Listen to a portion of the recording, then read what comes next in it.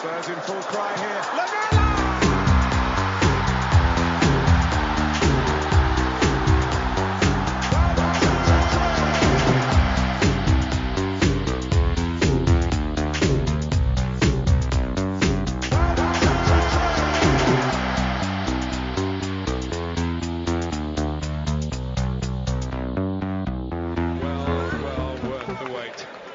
Welcome, listeners, to The Extra Inch. My name's Windy, and I'm joined by Alex Stoyle, a sports psychologist who I cannot wait to talk to about all things sports psychology. Alex, how the devil are you? I'm good, thank you, Chris. How are you?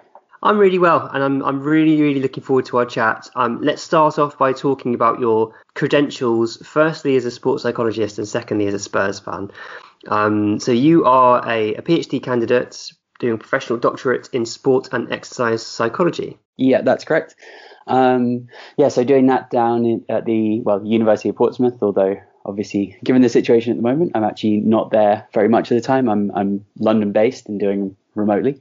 And I have just come, I've got a master's in sports and exercise psychology and a master's in general psychology as well.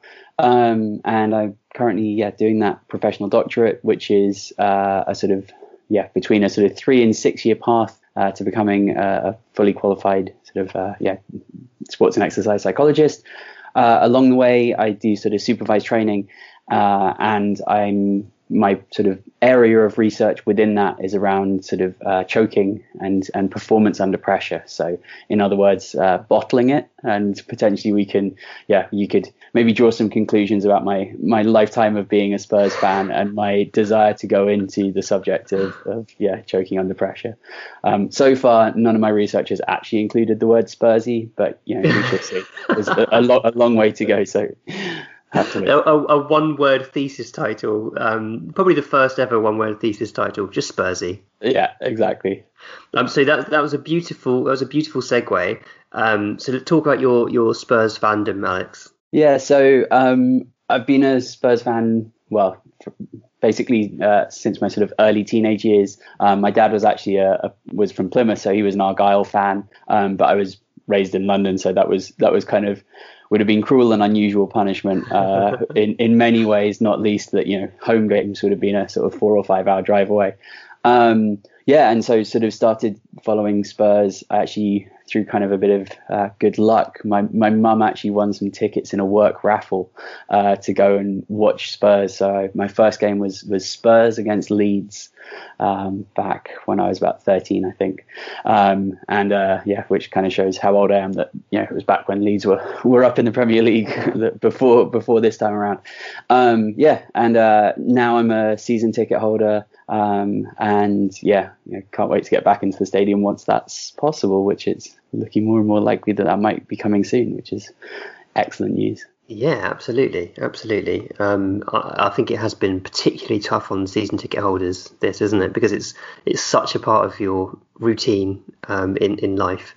Alex, let's get straight into it. There's so much to talk about, but I think firstly, if you could give us a grounding in sports psychology and some of the background theory, particularly in relation, I think, to your thesis. But firstly, we've had a bit of a back and forth. We've had a conversation before this, and there's lots of interesting things that have already come up that just wouldn't have occurred to me before I spoke to you. Firstly, you mentioned that people tend to see psychology as fixing weaknesses, when actually it can be just as much about developing strengths. Yeah, absolutely. And I think, as you said, that's probably quite a sort of common misconception about what sports psychology is. And potentially, that's true of the sort of broader mental health, mental well-being kind of concept that, across not just in sport. A lot of what we do, it might be about sort of identifying areas that aren't particularly strong and then trying to improve those. But certainly there's a whole realm of sort of positive psychology, which is about identifying strengths, super strengths, either kind of individually or within a team, and trying to sort of use those as a way of kind of, to enhance those and actually sort of increase confidence, increase motivation, and improve performance. A lot of what we do kind of tries to find a balance between those. And of course, it's not a sort of either or situation, right? So, if you're working with a team or working with an individual, there'll be a bit of both. Sometimes you'll be working on an area that they maybe consider a bit of a weakness, and sometimes you'll be building up those strengths even more. Interesting. And we spoke about the concept of efficacy in individual and team performance. Now, you mainly have expertise in individual performance, but you've got some sort of background research in team performance as well. Is that right? Yeah. So my specific research on choking is more kind of targeted on individuals, individual sports. That's largely just because, as you can kind of imagine, if you're trying to decide whether someone has had, a bad performance because of pressure, it's a bit easier if they're just one person. Trying to determine, whether one player in a team of 11 has choked or not is really difficult, because their performance is going to be so dependent not just on themselves but on their teammates, and also obviously on the opposition. And I guess kind of for me, like a classic example of that might be like the Ajax game in the Champions League, right? Like, would you say, was that an amazing comeback by Spurs in the second half, or was that Ajax choking or bottling it, whatever term you want to use? But then also, if you try to then pick out individual Ajax players to say like, oh, he choked but he didn't, or whatever, that would be very, very complex as a sort of kind of a design for some research. So generally, I like to look a bit more, at least for now, in those kind of individual sports, just because it helps sort of clarify that. But within that, there are certainly some sort of concepts that would be are applicable to any athlete, whether you're talking individual sport or team sport, that sort of come back to sort of ideas around, you mentioned the word efficacy there. So efficacy is a sort of fancy word for kind of self-confidence that we use in sports psychology. And that's really an idea. It's slightly more nuanced than self-confidence. It's basically a confidence that you can do the processes, you can execute the bits and pieces that will give you the result or the performance that you're looking for. And that's definitely a theme that will come up a lot, is about sort of breaking down performances into the sort of constituent parts, the components. Another sort of very common theme within the work that I do is an idea, a technical term called reinvestment. And that's basically an idea that, and for kind of for a decent example is sort of imagining yourself as a learner driver. When you're learning a new skill, right? If you're driving a manual car and you're trying to remember to engage, you just want to change gears, right? And that sounds easy enough when you say it as an experienced driver, but when you're 17 or whatever and you're trying to remember to engage your left foot, then you've got to move the gear stick from here to there, and then you've got to engage the pedal, the accelerator, and then you've got to it's really complicated set of different movements involving all your different limbs, and you're still meant to be checking the mirrors and all the rest of it. But eventually that becomes an automatic process. And reinvestment is a technical term for basically when the opposite happens. So it's, if all of a sudden you're sitting there and someone were actually to say to you, oh, what processes do you go through when you change gears? And you actually have to think about it for a second, rather than just doing it in that sort of like natural, automatic way. It can become really hard, and you can kind of actually start to overthink it. And all of a sudden, your gears are grinding, or you've stalled out at the lights or whatever. So, and the same thing can happen with any sort of sporting skill as well. So it's the idea that actually, in certain moments, a skill that a player would be able to do automatically, under most circumstances they actually are unable to do it, and there seems to be a relationship between that reinvestment happening in sort of moments of extreme pressure where obviously in that moment they're desperate to do it well, and so they actually start to pay more attention, in fact too much attention, to the movements that they're doing. So rather than just sort of sweeping the ball into the back of the net like they normally would be able to, they're like, okay, right, I've got to think about this, I've got to get it right, I've got to beat the keeper, where am I going to put it? And that causes that little breakdown of that kind of automatic execution. That's so interesting. In fact, yesterday I was having a conversation with someone about the concept of flow, and we were debating whether that is a thing. He said that it is a term that gets misused, but my understanding of flow is that it's when you are in a state of mind where things are happening in such a sort of unthinking way. You are in the zone, as it were. That's a sort of colloquial way of putting it. And you're able to, like you said, with driving, you can do it without thinking. You don't engage your brain, but you're being really productive. You're being all creative. You're in the zone, so your flow is in full flow. And my friend that I was speaking to said, no, this is not really a thing. In fact, I can't remember the reasons why he said it wasn't, but he disagreed with the entire concept. But what you've just described there sounds like you're trying to take someone from a sort of overthinking mechanical. It's a bit like when you think too much about your breathing, suddenly you can't breathe properly. And I'm sure, having just said that, people now have problems breathing because it's such a weird thing that the second you start to focus on it, it becomes unnatural. And trying to then take someone back into the zone must be really difficult. Yeah, absolutely. And I will say, between you and your friend have stumbled on an area of research. So there is specific research into flow as a concept. I'm not super familiar with all of the sort of nuances of it, but I know that there are many different sort of and quite kind of long and detailed different definitions of what flow might be. I think that's where we were coming across terms, because we were both defining it in slightly different ways. That was the problem. Yeah, absolutely. Yeah, no, I think actually that also sort of touches on an interesting point in that more broadly across sports psychology and probably across a lot of other psychology is, if you've got slightly differing definitions of a concept, because you're trying to nail down these really quite complex, potentially quite subjective experiences. In sports psychology, you're trying to generalize across multiple sports, but obviously the characteristics of those are hugely different, and even the super simplistic way of sort of team versus individual. But I mean, the difference in a competitive environment between a swimmer and a boxer, right? Those are both individual sports, but those have very different pressures and psychological challenges and all the rest of it. So, so coming up with a good, solid, universally agreed upon definition for some of these quite complicated concepts is a really tricky challenge. And then also the other challenge beyond that is then how do you measure that, right? So that's a whole other sort of topic. Is okay, right? Congratulations, like we think we've now defined, let's say, flow or defined choking, but now how do we sort of determine whether someone is in the flow? Can we just do that by watching video footage of them? Do we have to interview them? A lot of psychology, including sports psychology, loves to use sort of questionnaires.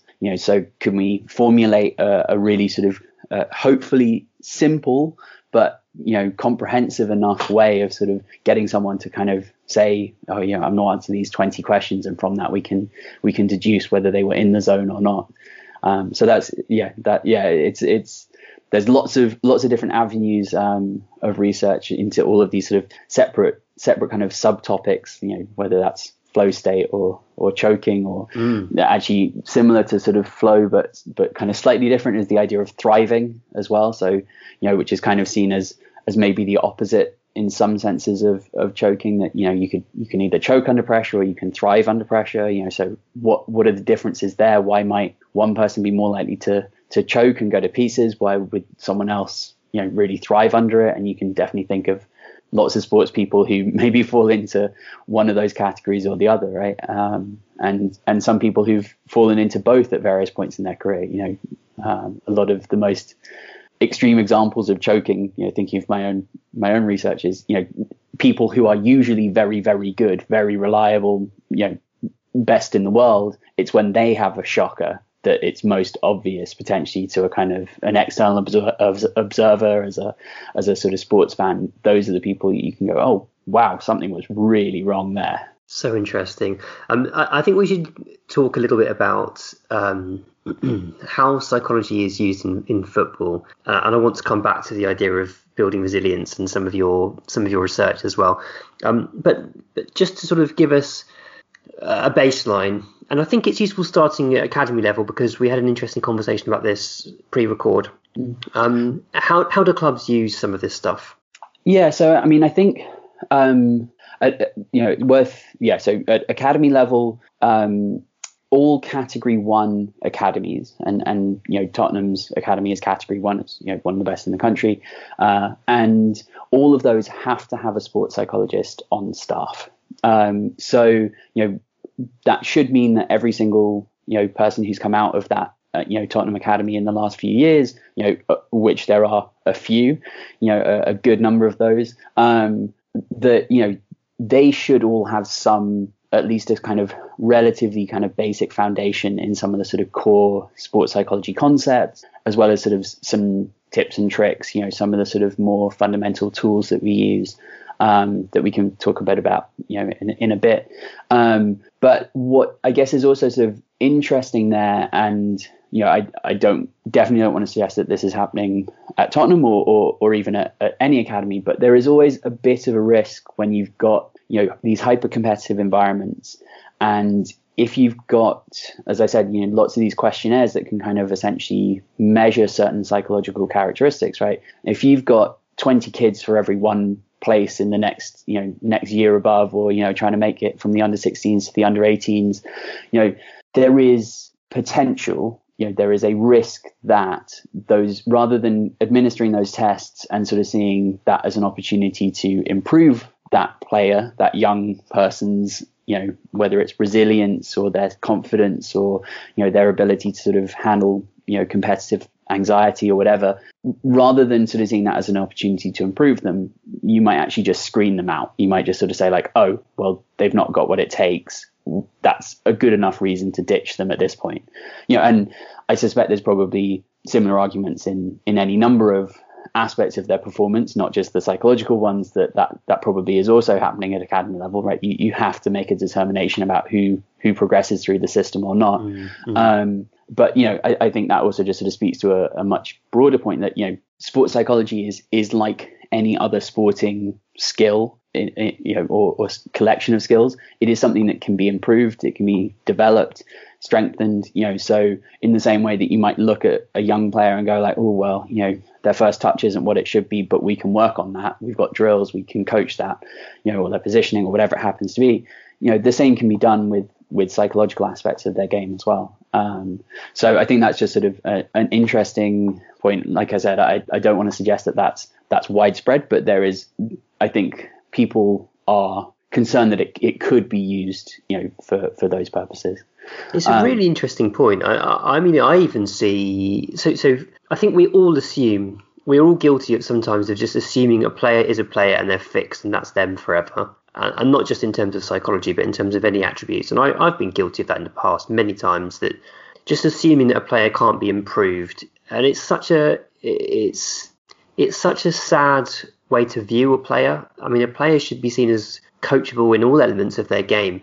And you see this phrase weak mentality thrown around about players. That player's got a weak mentality, he'll never be elite, that sort of thing. Or even worse than that, sort of smears about their personality. I remember Marcus Edwards had so much smearing of his personality across the board, and people just assumed that he wouldn't make it as a pro. He'd go down the route of Ravel Morrison, who's a player that is often held up as the wrong way to be as a footballer. And I think that's probably a fair comment in many ways, but it's not fair to compare players in that way. And you should see, look at Marcus Edwards now. Look what he's doing in Portugal. He's having another fantastic start to the season, and clearly wasn't a lost cause. He just needed some support and some changes to be made, and now it's working.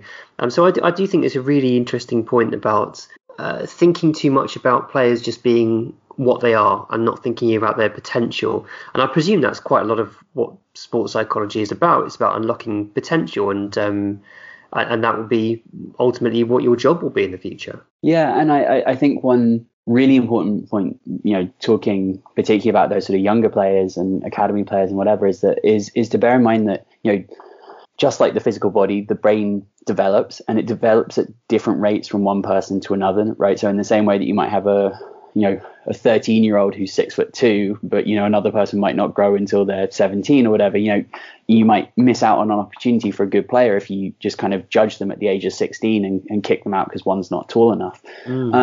But the brain development can be quite different, right? So you might look at someone and they might be sort of physically mature, have all their sort of, kind of full grown kind of strength and attributes and all the rest of it. But the brain can take up until the mid 20s to fully develop.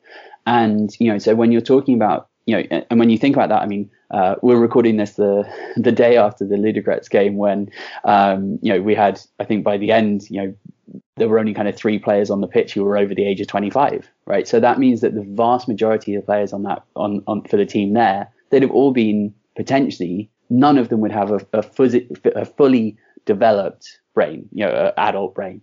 And there are, that's not to say that there are sort of anything wrong or, any kind of sort of detriments or anything that's wrong with that kind of adolescent brain, but it does just sort of function slightly differently, and that's really important as well. So one of the things that's kind of particularly acute or kind of important in adolescence, and I think a lot of people can probably sort of reflect on this in their own experiences, but is your place among your peers suddenly gains huge amounts of importance. So all of a sudden, when you think from a coaching perspective what that might mean, it's sort of things like, if you call them out publicly and that embarrasses them in front of their peers, in front of their friends, that will probably be more hurtful than, and more demotivating, all of the sort of negative side effects that might come from that are probably going to be more acute in someone who's still in that sort of adolescent brain stage. And when you think about potentially some of the things that happened with some of these younger players as they come up and they maybe get a little bit of limelight early on, then, managers or press or fans or whatever turn on them when they don't immediately become, Lionel Messi overnight, right? And there was a Messi comparison, I think, with Marcus Edwards, which was potentially unhelpful amounts of pressure. But when they don't immediately win the Ballon d'Or the next year, fans turn on them, and that if you're that's gonna be hard for any player at any stage of their career, I'm sure. But particularly in that point where you're kind of really craving that acceptance from teammates, from peers, from friends, finding your place in the sort of the pecking order, that's really going to be pretty unhelpful. So I think that's just sort of something to bear in mind. And as I said, we tend to look at sports, any kind of sports people, but particularly footballers, we kind of just assume that they're all the same. Which and we tend to sort of treat them in a slightly inhuman way. We tend to assume they don't really have thoughts and feelings, but of course they do. But also that I think, as you said, we tend to kind of assume that they are quite sort of set in stone, which just may not be the case. Even established players in the Premier League, if they're still only 23, 24, 25, they still may not be fully kind of developed into that sort of adult brain state.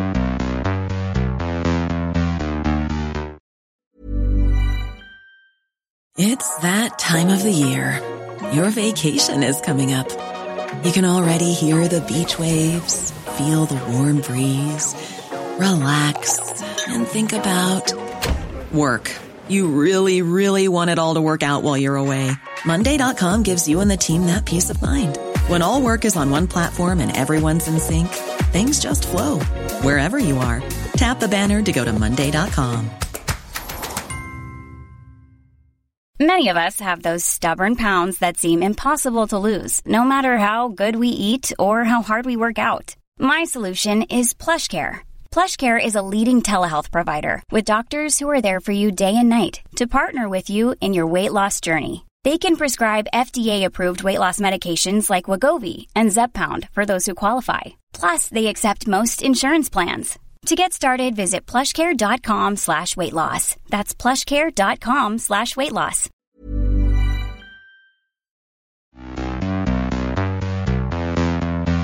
And what you're describing is really complex, and Spurs have got a large squad. Many Premier League teams have got large squads, and this must be tremendous work for all the staff at the club. Do you get a feel for how many psychologists there are at Premier League clubs? Do you have any information on that, or is it not really transparent? So it's not very transparent. My understanding is I should clarify, I don't have any direct sort of connections at Tottenham. I don't believe they have a full-time psychologist working with the senior team. So they'll definitely have someone working with the academy, but they won't. But to my knowledge, they don't have anyone with the senior team. That's not to say that they don't potentially have people come in on a sort of consultant basis to talk to the team. It's also entirely possible that on an individual level, some of those players have sort of sought psychological support elsewhere, basically sort of out of pocket, off their own back. But yeah, as far as I'm aware, there's no one there. There certainly are other Premier League teams that do. But I think, in recent episodes, there's been a lot of talk from you guys about, why would a Premier League team not have a set piece specialist coach? I mean, I sit here from exactly the same perspective. I'm like, there are such minute details that can transform a season. Why would you not have a sports psychologist on staff who could just be there to help, working both on a team level, so a lot of what I do is giving workshops to whole teams, just trying to sort of build up a bit of a kind of, some of the more basic fundamental tools and techniques, but, also there just to sort of help out individual players, whether that's, on a ongoing basis where they pop in every week for a set appointment, or just to be there and sort of listen. And I think, coming back to sort of what sports psychology is and does, is it's quite, the way that I always frame it when I'm sort of first working with a client is that, I am their ally and I'm on their side, so I will very much listen to their side of the story. And I think one of the things that's often perhaps overlooked is that, people can perceive a given situation very different ways, right? So if a player feels like they are being picked on or singled out or whatever, even if the coach doesn't feel that way, that in some senses, what the coach thinks of that situation is irrelevant to that player. That player feels singled out, feels picked on, that's going to lead to a sense potentially of feeling kind of demotivated, unappreciated. They're going to start wondering whether it's the right club for them, the right manager, whether they should be moving on. These questions start to sort of seep in. That is the sort of, ultimately that's the kind of the most important thing for that player, rather than whether or not the coach actually said something that was particularly offensive or rude or whatever. Yeah, it's really interesting. So I'm fascinated in the idea of Spurs not having psychologists, and you're right. One of my takeaways from the All or Nothing documentary was, why don't we just have a team of psychologists who are literally in the dressing room before every game helping with some of the messaging? Because I did feel the players were getting mixed messages from the coaching staff at times, and I think it's really important to say at this point and caveat it by saying that we only saw snippets. It was very heavily edited. We were bemoaning the fact that we didn't get to see tactical instruction, but I'm sure there was sort of psychological elements as well that we missed out on. And so you're stuck, or you're left analysing the fragments that are there, and perhaps it doesn't always show the coaching staff in the best possible light. But there must be a reliance then on the coaching staff having, I guess, training. Perhaps they have training or just some knowledge of sports psychology more generally. Do you get a feeling as to whether coaches and managers know what they're doing in this respect? So I think that's a good question. And obviously, I think it kind of varies from manager to manager. And your caveat is an important one that, we very rarely see the whole story. The documentary was a really interesting insight to some aspects of life at Tottenham, but an awful lot was left on the cutting room floor, I'm sure, and edited out. But yeah, I think it is interesting, and certainly sort of seeing what we did see was an interesting kind of perspective. I was surprised that there wasn't more of a kind of, that there was no evidence of a sports psychologist kind of working with the team, although there are potentially some confidentiality issues there. True, right? You wouldn't, we are kind of bound by confidentiality, so that probably would have been the only room potentially that didn't have the sort of fly on the wall camera in. Mm-hmm. But I think, more generally, some of those team talks and kind of thinking about some of the topics that you guys spoke about, in some of the watch along episodes of the podcast that you did. But I also sort of picked up on some of those points around just sort of for me, the biggest question was around sort of making some of the sort of the talk a bit more clearly defined. And potentially that's similar to the ideas you had around sort of the lack of tactical instruction. Maybe there was more instruction, we just weren't seeing it. But, terms like just sort of going out and being aggressive, being passionate, these terms are kind of quite ill-defined. They're very vague. And one of the things that, I think really at the core of almost all sports psychology is an idea of control. So what can you control? And one of the easiest ways to think about this is to sort of, you can imagine everything in your life falls into 3 circles. In the middle of that is things you can directly control. So as a sports person, that's sort of turning up to training on time, making sure you're working hard, making sure you're doing all of the strength and conditioning, flexibility, rehab, nutrition, hydration, all of that kind of stuff. Then one level out from that are things you can influence. So you can kind of maybe move things in a certain direction, but you can't directly control them. And so things like squad selection probably fall in that. You can try and, put on, do the things that the coach has asked you to, have a good relationship with them so that you hope that you get selected. But ultimately, that's the manager's decision. You can't change their mind. And then beyond that, there are things that you have no control over. And what's really important is sort of thinking about the aspects of that, when you're sort of talking about setting goals and giving objectives or instructions to a team, is like trying to think about which bits of those fall within each of those different circles, and trying to sort of make sure that everyone is clear about what that means. And I think that was the thing that was sort of most, I guess, sort of a bit surprising to me is using these very sort of vague, potentially very motivating phrases, but they're quite vague, right? And so going out and just being aggressive, I mean, does that mean he wants every match to be the Battle of the Bridge, where we're going to pick up a dozen yellow cards and, run the risk of being down to 8 men by the final whistle and totally lose our heads? You assume not, right? Because that doesn't feel like a good way to win matches and win a league.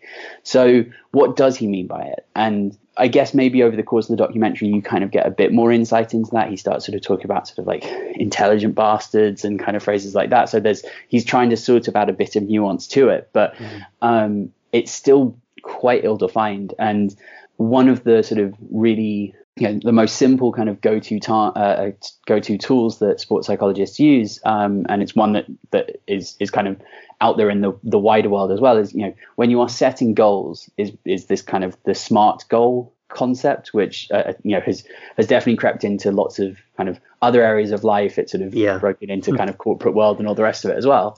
But one of the kind of key tenets of that is sort of making sure that your goals are sort of, so SMART is specific, measurable, achievable, relevant, and time bound, right? And specific and measurable, right? Like, how are you going to specifically define aggressive, or specifically define playing with big balls, or being an intelligent bastard? Let alone, how do you measure it? How do you know that you played a certain game as an intelligent bastard or not? And as a player, on a day-to-day basis, you want to be able to sort of look back and know that you've achieved those things, right? That's why you set goals, is that they keep you motivated in the meantime, and then afterwards you can look back and you get a sense of achievement that spurs you on to maintain that focus and maintain that motivation.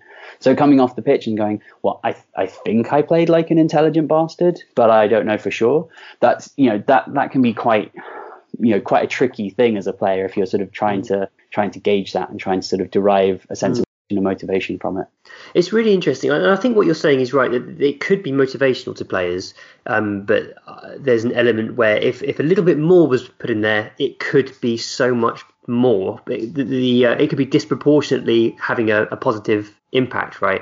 And there's a couple of other things I just want to pick up on briefly, Alex, around the all or nothing stuff. Now, I wasn't intending to do a deep dive into all or nothing, but this is fascinating me, so why not?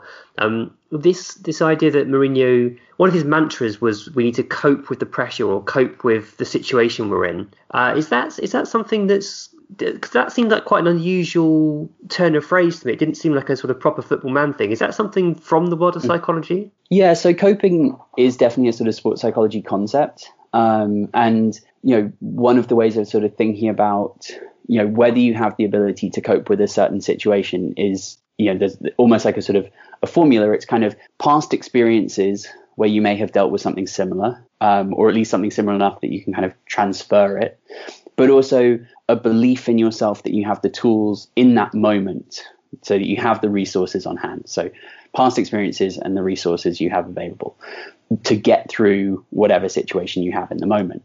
And coming back to the idea of efficacy that we sort of spoke briefly about earlier, like efficacy really plays into this. So that's the idea of this sort of self-confidence. And one of the bits, the research around efficacy has really shown that focusing on sort of positive outcomes is really helpful in those moments. So, there's a moment in the documentary where, Mourinho puts up a video of all of the goals that the team have conceded. And, another important caveat, I've won precisely 0 major footballing tournaments. I've never won a league. So clearly Jose has an awful lot of experience and an awful lot of success behind him.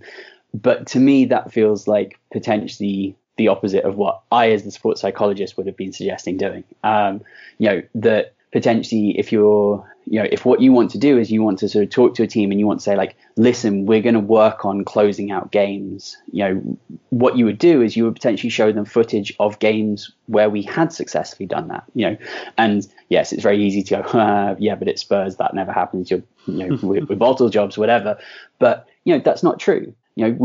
We held on against Man City in the Champions League a couple of seasons ago. Like we have had games where we have been really under the cosh, we've been under sustained pressure, and we have got the result we wanted. Show footage of that, and that will give the team a bit of a sense of like, yeah, actually, you know what, we have had games where we've come through.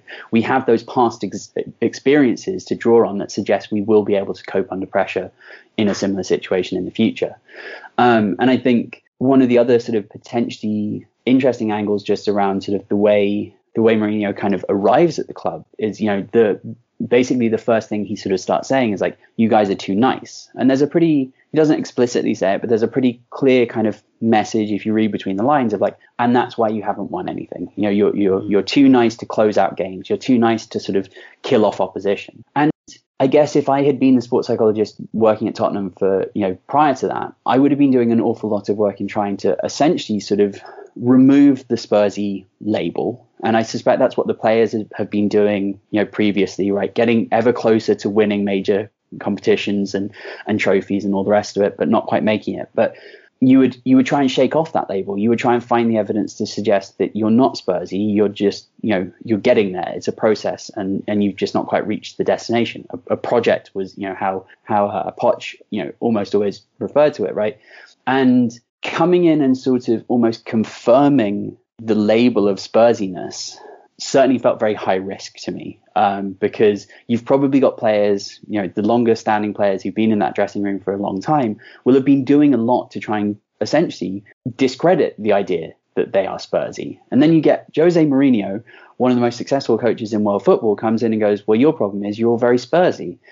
It's kind of not the most helpful way of shaking off that attitude. Again, worth mentioning, I've won precisely 0 trophies, but it certainly seems like something that might cause a little bit, certainly of a step back. And I don't know whether, if you were being particularly speculative, you could maybe say like, maybe that's why we didn't have particularly great performances. And there were certainly some performances we seemed to sort of throw away in those, early games where Mourinho was in charge, but, I think there were potentially ways of kind of framing a message along those lines, but framing them in a more positive way. And again, that's a sort of a really core concept in sports psychology, from very basic things of, if you're talking about, if there's a certain bit of technique that you want to improve, is, framing it more like, if you do this, you will see this benefit, rather than you currently do that, and that's why you make that mistake. And at the very core of that is, the sort of classic example is the sort of, if I say, don't think of the pink elephant, the first thing that happens is you think of a pink elephant, right? So if I say, don't miss, you think, oh God, what if I miss? And so, even sort of instructions of kind of like, when telling kind of, coaching people to sort of focus on penalties, they will think more about sort of like, okay, think about putting it in the top corner, or just tucking it inside the post or whatever, rather than trying to frame that as just make sure you don't put it outside, or just make sure you don't miss the target. All of a sudden you've put that negative thought front and center, and that works on both that kind of micro level of sort of in that moment, but it also can work kind of longer term. If you're sort of constantly reminding people of the sort of, this is the negative thing I don't want you to be anymore, that can actually sort of almost backfire. I guess all players will have different thresholds with how much this will affect their games as well. It's not going to be, some players will be a lot more naturally resilient than others, so wouldn't be necessarily undermined by particular use of language. That was really interesting, Alex. You've been listening to The Extra Inch. Thanks to Nathan A. Clark for production. Thanks to Bardi for being Italian. Thanks to Adam Gardner for the artwork. Thanks to David Lindmer for our intro music. You can find him on Twitter at DavyShambles and his SoundCloud DLindmer. Do check him out, he's great. Follow us on Twitter and Facebook at The Extra Inch. Email us via podcast@theextrainch.co.uk and subscribe via your usual podcast platforms. And if you do enjoy the podcast, consider leaving us a rating and review, that would really help.